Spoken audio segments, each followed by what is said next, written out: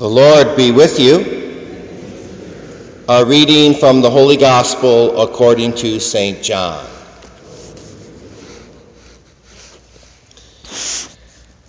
Jesus said to his disciples, "If the world hates you, realize that it hated me first. If you belong to the world would love its own.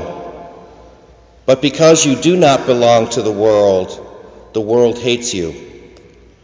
Remember the word I spoke to you. No slave is greater than his master. If they persecuted me, they will also persecute you. If they kept my word, they would also keep yours. And they will do all these things to you on account of my name, because they do not know the one who sent me."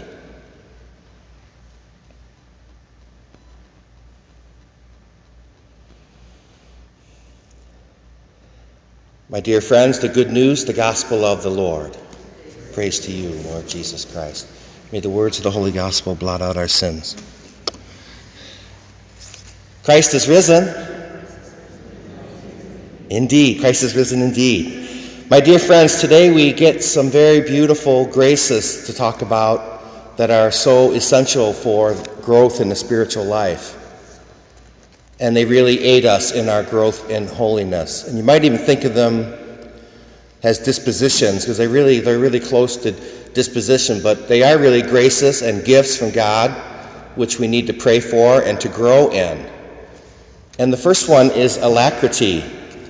Alacrity, and we see that in the first reading with St. Paul. St. Paul teaches us about alacrity.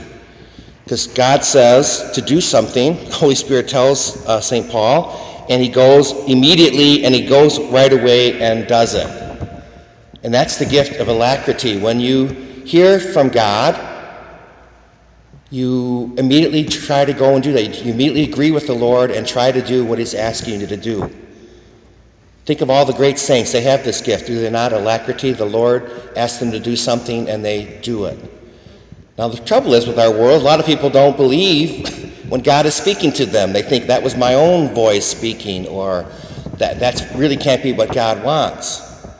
So I give you this, ask yourself, is this good? What I think God's asking me to do, is it good? Is there any reason I shouldn't do it? And if you get those two things, then you can go ahead and do what God is asking you to do, the gift of alacrity. And then Jesus is alluding to at least the gift of docility, being docile to the Holy Spirit. So not only are we alacritous, we're also docile, so that we are seeking the will of God, seeking the will of the Holy Spirit in our life. And we're docile to what the Holy Spirit will tell us. And Jesus says, when you follow me, to be docile and to follow me and to follow my word, you can guarantee you're going to be persecuted.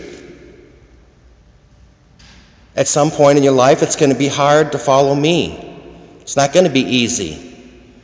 And the Lord is saying, you have to be docile to my will for your life. Whatever that is, whatever you go through in life, it's all so that we make it to union with him. Whatever God allows to happen to us, it's all so that we get to be in union with him. That gift of docility, or divine, you might even think of it as divine providence. And it's true. If you look at the history of our church, my dear friends, if you go on some of those websites, they have all the saints every day that we celebrate. Or all the saints every day that are on the calendar. We probably celebrate 1% of our saints.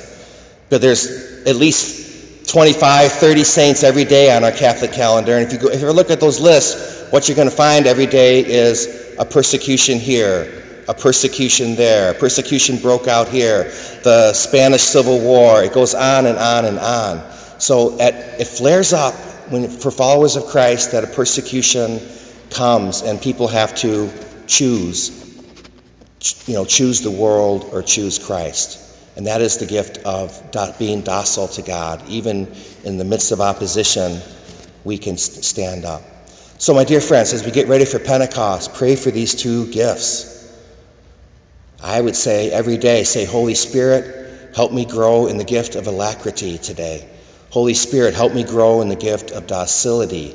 These are like the two You see how you need these to grow in the spiritual life? Alacrity and docility. You need to pray for them, receive them, and let that God's grace work in us.